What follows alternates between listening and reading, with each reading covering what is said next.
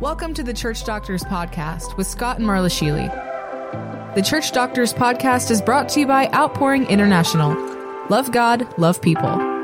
Hello, everybody. I'm Scott, and the way we love God and love people is we include different parts of the body of Christ in our ministry, and one way we do that is to bring guests on the podcast. And today I have a good friend of mine, Roy Bauer. Hello, Roy. Hello, Scott. And I'm in Kennewick, Washington. Do you live in Kennewick? I do. There's Tri-Cities here, so there's three: Kennewick, Pasco, and Richland all together. So we're in Kennewick and at Roy's church this weekend, and he's the director of the Bible school at Sozo Church here. That's correct. And we met at a men's retreat last September, and after one of the meetings one night, we stayed up and ate a bowl of cereal and talked way into the late of the night, and just a forever fellowship and friendship developed between the two of us. And so I've been wanting to have him on the podcasts for quite a while, and I thought, well, since I'm in his hometown, we better get this done. So thank you for being on the show. Well, thank you for inviting me.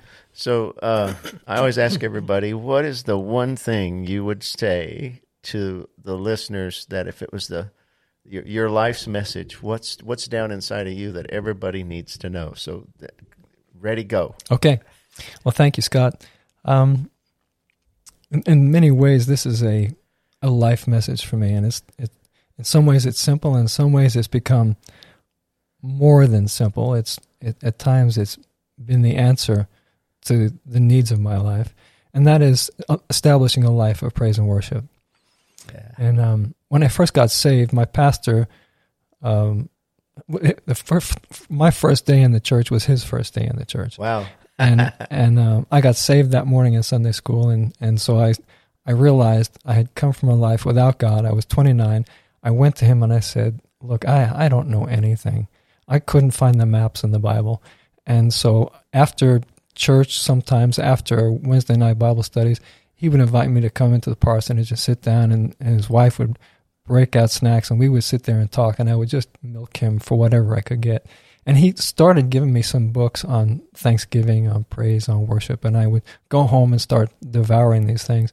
And I started spending time thanking the Lord, praising him. That was really a foundational element in my life, and it continued over the years as God began to reveal to me elements of praise and worship.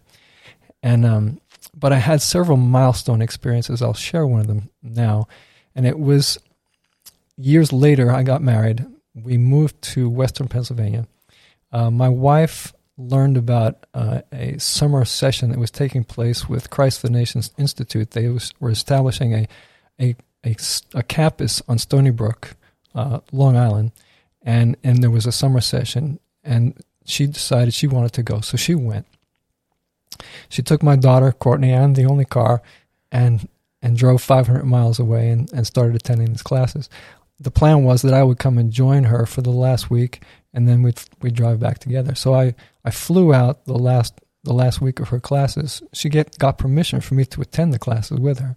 So I went. I was thrilled. I had never been to a Bible school session. I was thrilled to be there. During one of these sessions, they had a Christian musician come in and talk about what it was like to be a musician in the Christian realm in 1986. And he shared something that forever printed an image in my heart. He said that in his house, he had a room that was dedicated to Jesus, just Jesus, and it had 2 chairs in it. And one morning, he was scheduled to go to a studio and cut a new album. And so he got up early and he prepared himself for the day, and he got his things together. He was all set. He went to the front door, set his bags down, and he turned around and he looked into that room, and he saw the 2 chairs, and there was Jesus sitting in one of the chairs. And he realized that he had left his Lord that morning, missed him completely, and it affected him deeply. And as he shared that story, created an imprint in my heart. I had this image of this view of looking into this room that was perhaps 20 feet away and then seeing the two chairs and Jesus sitting in one of those chairs. It just burned inside of me. So years later, as I continued in my Christian life, there were times that I was earnestly, consistently spending time praising God in the morning. I would get up in the morning before work, and I had to be at work early, but I would get up, set aside enough time to just be alone with Jesus, and I didn't ask for anything generally. I didn't read the Bible generally. It was just a time to be alone with Him and to thank Him and to praise Him and to worship Him in the ways that He had revealed to me. And I had been in a Royal Ranger group in our church. It was kind of like Boy Scouts, but Jesus is the head Royal Ranger. And we would have camp outs with the young boys and do things that Boy Scouts did, but Jesus was always at the center of it. And they had scheduled a training on a Saturday morning, and we had to go to Yakima, which is about an hour and a half away from where I lived.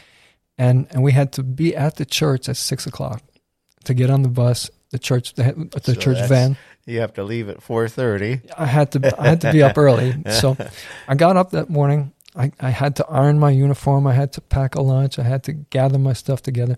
And I did the same thing that Christian musician did. I had managed to time it in such a way that I didn't spend time with Jesus. And I suddenly became aware that I hadn't taken time to be alone with Him. I only had a few moments left before I had to get in the car. And I went to the kitchen and looked out the back window, and I put my hands on the counter, and I looked out the back window, and I said, Jesus, I know that I didn't take time to be alone with You this morning. And Scott, instantly, it was like a video came out of my spirit, and I was looking at a flat screen TV in front of me. And the image I saw was the two chairs with Jesus sitting in one of the chairs. Wow. It went zhoop, appeared, and then it went zhoop and disappeared. And it was as if I got kicked in the gut. I couldn't bear the pain. And it wasn't like I was being spanked. What I experienced was the pain that He experienced because I didn't take the time to be with Him that morning. Yeah. I felt the intensity of His love and longing for us, and the hurt that He feels when we ignore Him or just don't include Him the way He's longing to be included. And so I didn't have any choice at that moment. I had to grab my stuff, go out into the car, and get up to the church, which I did. And I got there. They opened the doors of the van. I threw my bag in the back. I laid down on a back seat. I clipped myself in, and I whimpered for the next hour and a half as we drove. Wow. And to be honest, that was 6 a.m. It wasn't until noon that I started to feel like myself again. It just gradually dissipated. And I during all the activities that we were doing in the trainings, we were supposed to participate, and my heart just wasn't in it. I didn't even want to be there. I just felt this intense pain for the most of it. And finally, towards the end of it, the pain lifted, and I was back to being myself again. But it was a forever imprint, much stronger than the visual image of seeing the two chairs in a room. It was this imprint of the intensity of the longing that Jesus has to be with us and how it affects Him when we don't include Him. When you spend that much quality time with the Lord and set a regular time apart, I think sometimes people have this image that God's just like this a fast food company, and we can just stop in whenever we want. He's open, but there's no relationship. It's just like, hello, can I help you? And you just put in your order in prayer, and we drive off, and we don't even know who it was that put together our order. It's just we talk to him through this microphone. That's interesting. And I think that even when we have a time of prayer, it's still through a microphone. It's still through this box out your car window, and you don't know who's on the other side. Because you have a list. You have an idea of what you want and what you need, and maybe a few promises from the Bible to remind God of why He's obligated to answer your prayers. But the thing that helped me in the same way that you just said was when I discovered that He in John 17, Jesus prayed and he said, Lord, Father God, I pray that they know you the way I know you, and that you'll know them. And so it's a two-way. It's like, wouldn't God know us already? He created us, but he wants to sit down and hear your heart and find out what makes you tick. Why are you frustrated? Why are you happy? What's your dreams? What's your goals? It tickles his heart and his emotions to find out what you think. And so he really does want to get to know us on that kind of level. It's not a put your quarter in the big casino in the sky and hope that you get this answer back. That's just kind of funny. I mean, it is a relationship. I mean, that kind of word's been abused lately in church where it doesn't mean anything anymore. Yeah, it's a relationship. Well, what does that mean? And I think that story that you just said was like, wow, that's like the deepest revelation of how much he loves to be with us. It changed my life forever. I can tell you that. Can I go on? Yeah, it's your turn. Thanks. From that point on, the pursuit of the praise and worship went to a whole different level, even to a different approach. And over the years, God began revealing things to me about the Christian life along the lines of what you just said. And one of them was instrumental when I came across a course from Bill Johnson, and it was on hosting the presence of the Spirit. And the key phrases that he was using at the beginning of the videos and in the workbook was, everything flows from intimacy. Everything flows from intimacy. And recently I heard from another man, he said, everything involves pursuit. And it's the pursuit of intimacy. And I put those two thoughts together. It's the pursuit of intimacy that causes the Christian life to work, causes the relationship to flourish, brings us to a place of being fruitful, brings us to a place of being satisfied within ourselves because we're touching the heart of God. And so the life of praise and worship is a life of honor. It's way different than the life that we live in this country. Yeah. It's way different from life in this world. Life in this world many times is a matter of just doing things, responsibility, performance. But in fact, the Lord spoke to me years ago and he said, you tend to be about performance and I'm about relationship.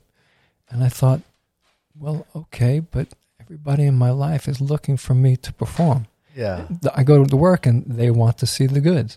I'm expected to turn out the reports. Everything in life has a measurement. Yes. Yeah.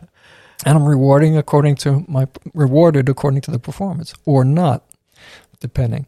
So this shift in understanding has had to take place, and God has shown me, revealed in the Word, and been revealed to me that He's longing for me to sit in His presence, to pursue intimacy with Him, and from that the ministry flows, the provision flows, everything flows from the pursuit of intimacy. Yeah.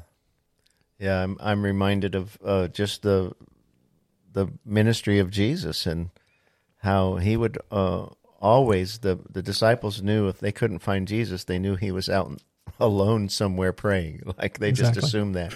And through that, His time of intimacy is where I believe that He learned to hear His Father's voice and to understand the motives of the Father God's heart. Like, what do you love and what do you hate? That's what we're supposed to go after in our lives. And then He said, I only do what I see my Father doing, and I only say what I hear my Father saying.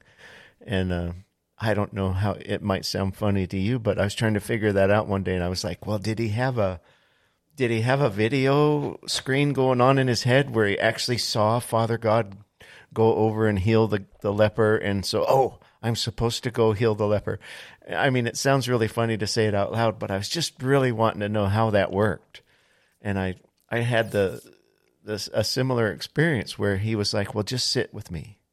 Okay. And when I started learning his heart, when I would look over and see somebody that was hurting, You knew what to do. then I knew that God didn't want him to hurt. I mean, and he had me there to be the tool that he wanted to use to help him. That's beautiful. And so out of that, I mean, it's beautiful for us personally to have that kind of connection with God and hear him. But then he has a reason for it. Like if you don't know him like that, it's impossible for you to carry out the call of God on your life. Exactly. Because you have to be able to instantly obey him, and you have to know what he wants done. How do we do this? And so that all comes out of that sitting with him, I think. I agree, and which explains a lot, because a lot of people come to church, expect to hear something from the pastor that hopefully they're going to hear something that's going to help their lives, and they go home, but they're not necessarily establishing a life of intimacy with God at home in their private times that brings them to a place of knowing the inner leadings, those moments like you just described, where all of a sudden you see someone that is hurting, and you know you're supposed to be the one to go to them. Yeah. But if they're not establishing that intimacy in their private life, the public ministry is not going to happen, because God is not. They haven't grown to a place where they can sense his leading and have this awareness. Yeah. Of what a need is. And having pastored churches before, then pastors assume that because you've gone through a whole series on hearing the voice of God and taught them what all that means and everything, that you end up with a product of all the people that went through that whole series are just automatically going to be good at hearing the voice of God. and so we just keep pumping out information, and even though it's all the truth, even though it might be anointed and powerful, if the people in the congregation aren't stewarding their own relationship with God, there's fruitlessness. It's exactly. I mean, it sounds good. I agree with it in my head. I can teach somebody else just what he just said, and maybe they'll get blessed by it. But if I don't know God, I mean, even Jesus said himself when he was dividing up the sheep and the goats, you know, the one group of people said, you know, I'm paraphrasing, but they said to Jesus, why don't we get to come in and enter into our rest? Jesus, we did all the stuff. We did all the Christian things. And he said, well, because I don't know you. I understand. Yeah. I've looked at those passages painfully. Right. At times. Yeah, those hard ones. And I've wondered, why is it this way? Why?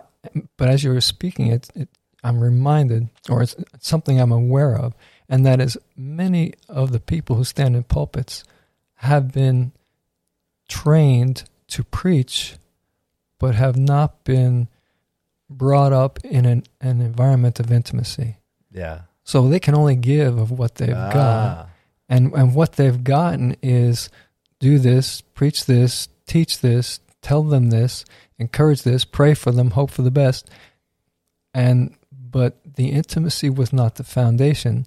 So the people are operating in what they've been given, but they haven't been given the heart of God for the one-on-one time with them. So, Roy, would you consider that the same kind of area as where Jesus said there's a lot of teachers, but not many followers? Not many fathers. Many fathers. And yeah. Right, you know, and having gone into the jail, I used to minister in the local jail, and I'm so mindful of a few things. One of them was something that my previous pastor had said. He said, if you talk to the people in a jail or in a prison, most of the men there are fatherless. Most of the men there never had a dad. If there was a dad, he wasn't a proper dad, and many of them, he disappeared and wasn't around for them to grow up.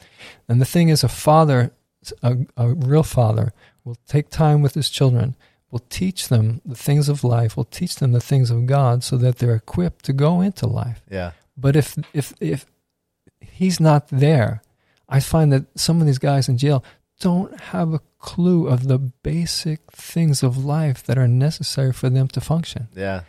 and then when you add the Christian's perspective to it, they didn't have any training in the ways of God. That's right. And so when you venture into trying to help somebody get into that heartfelt, base as deep as you can go relationship with God, where you know Him and He knows you, and you try to teach that to somebody that grew up in that fatherless generation, it's really hard for them to imagine them sitting and having a conversation with a God and the name that we have for Him is Father, right?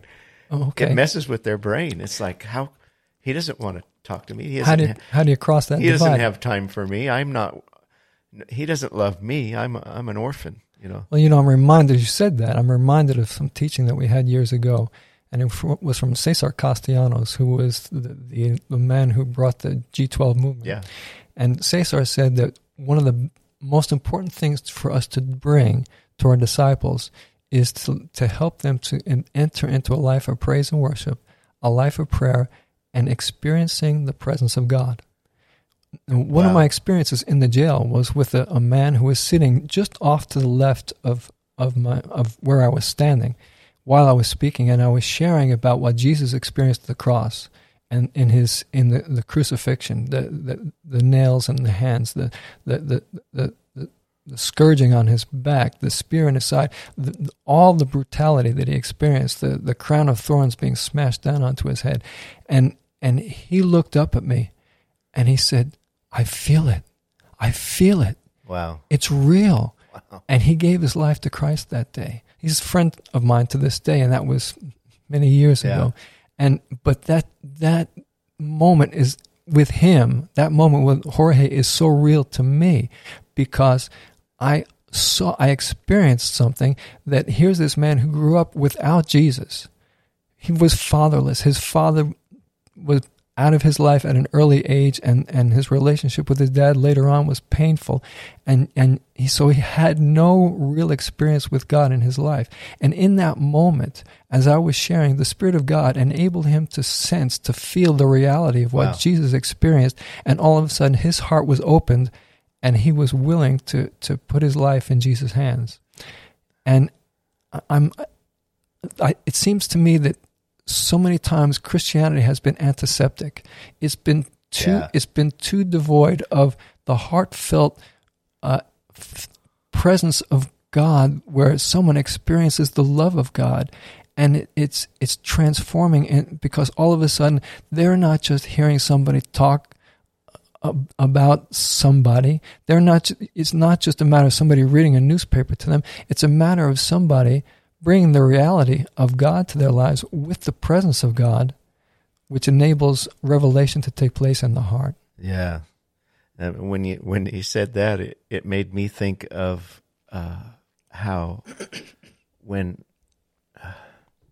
now the thought's leaving me, but being in the presence of God. So how do you know you're there? Like how do you measure that you know Him? I mean, because he's awesome. He's like, we're going to spend the rest of eternity finding out who He is, obviously. But how do you know you have a relationship with Him? And one of the things that struck me was just a few scriptures in the Bible, like in the presence of God, there's fullness of joy, right? And so when you talk about transformation and all these Christian words people throw around, transformation, relationship, He's your Father, He has a plan for your life. People say things, but none of that's really going to happen unless you're transformed. That's what was supposed to happen when salvation comes, when Jesus, when the extended gift of Jesus reaches out and grips your life, and you know that He died for you, then the rest of your days are transforming. You're supposed to be transforming into something, and what you transform into is in the presence of the Lord. There's fullness of joy. So if you're born again and you don't have a full joy, I mean, joy's not happiness. Rough things happen to everybody. There's ups and downs in life, but through it all, the presence of the Lord never changes. You can still go into that room with Jesus and sit with Him no matter how bad of a time you're having. And so we can we can love others and still give away joy from our lives. And there's other things in the presence of the Lord. You can't be in the presence of Father God and not be thankful. Well, that's where you started, was praise and worship, yes. right? Yes.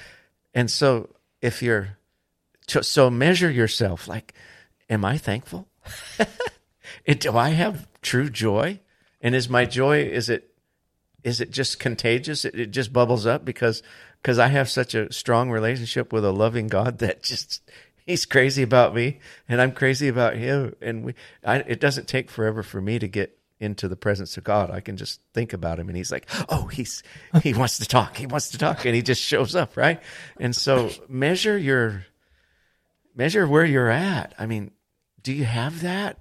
And if you don't, I think we need to pray for people that they're hungry right now. They're listening to this going, oh my gosh. I think people generally are looking. The chair. I want the chair. Yes. People are generally looking for the answers. Yeah. People are, I'm convinced that if people began to understand the way in, they would go in. Yeah.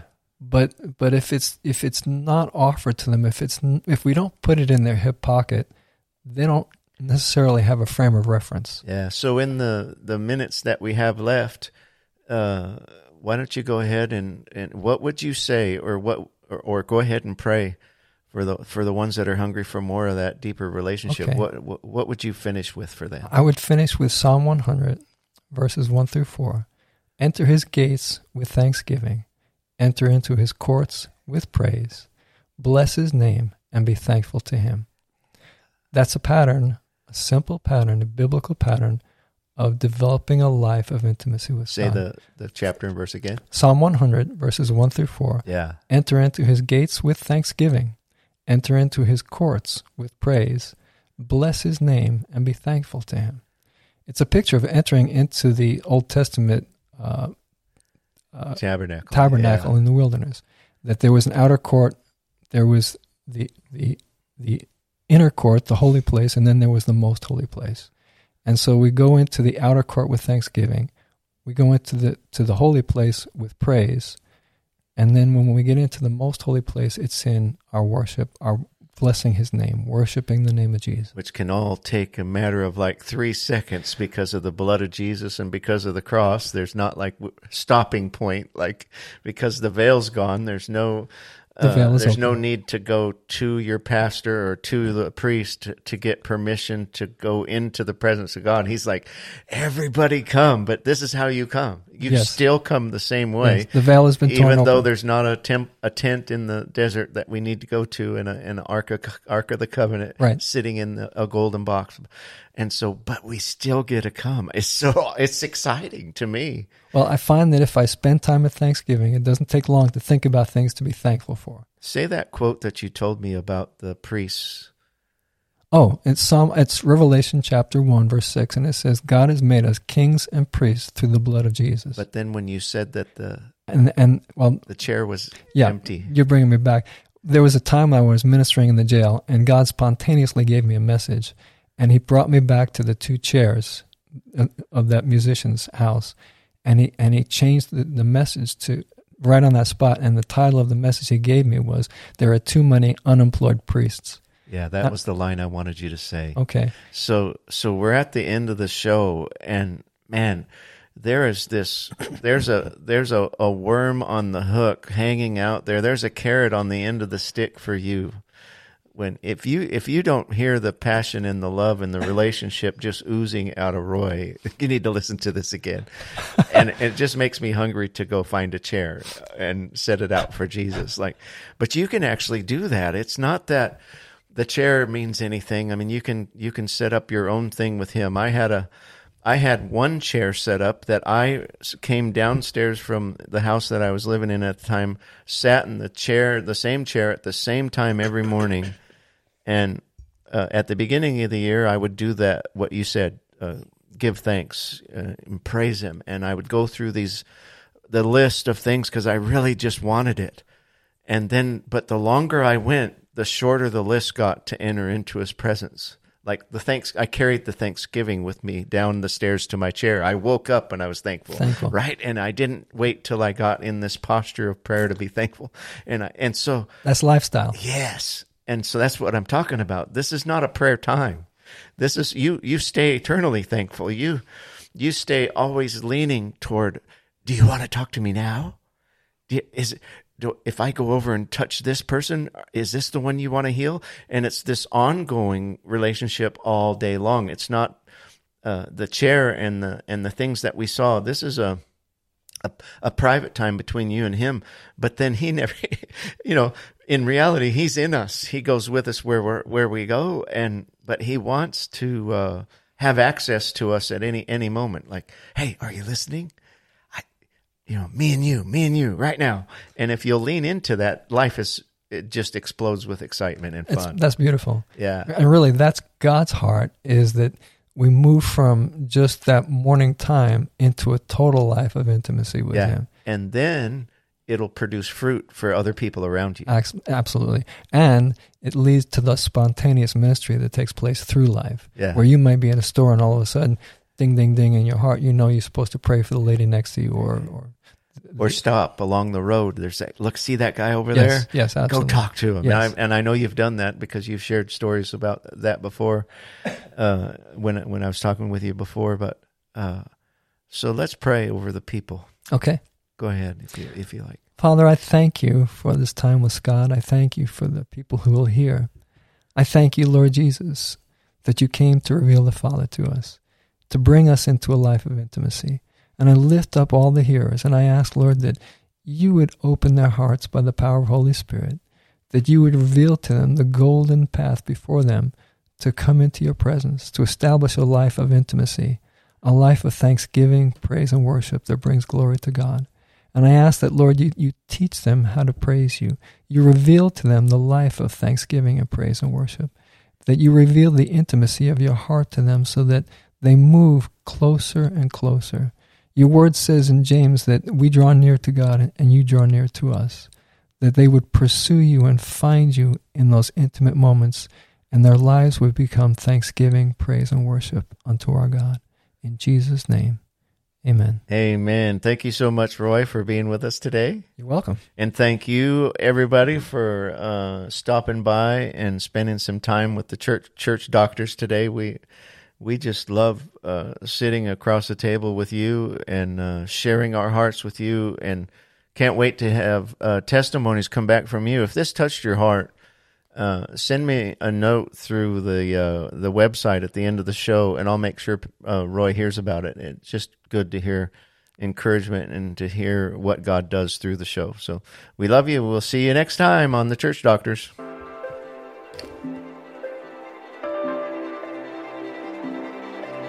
Thanks for joining us on the Church Doctors Podcast. For more information or to contact us, please visit our website at outpouringintl.com.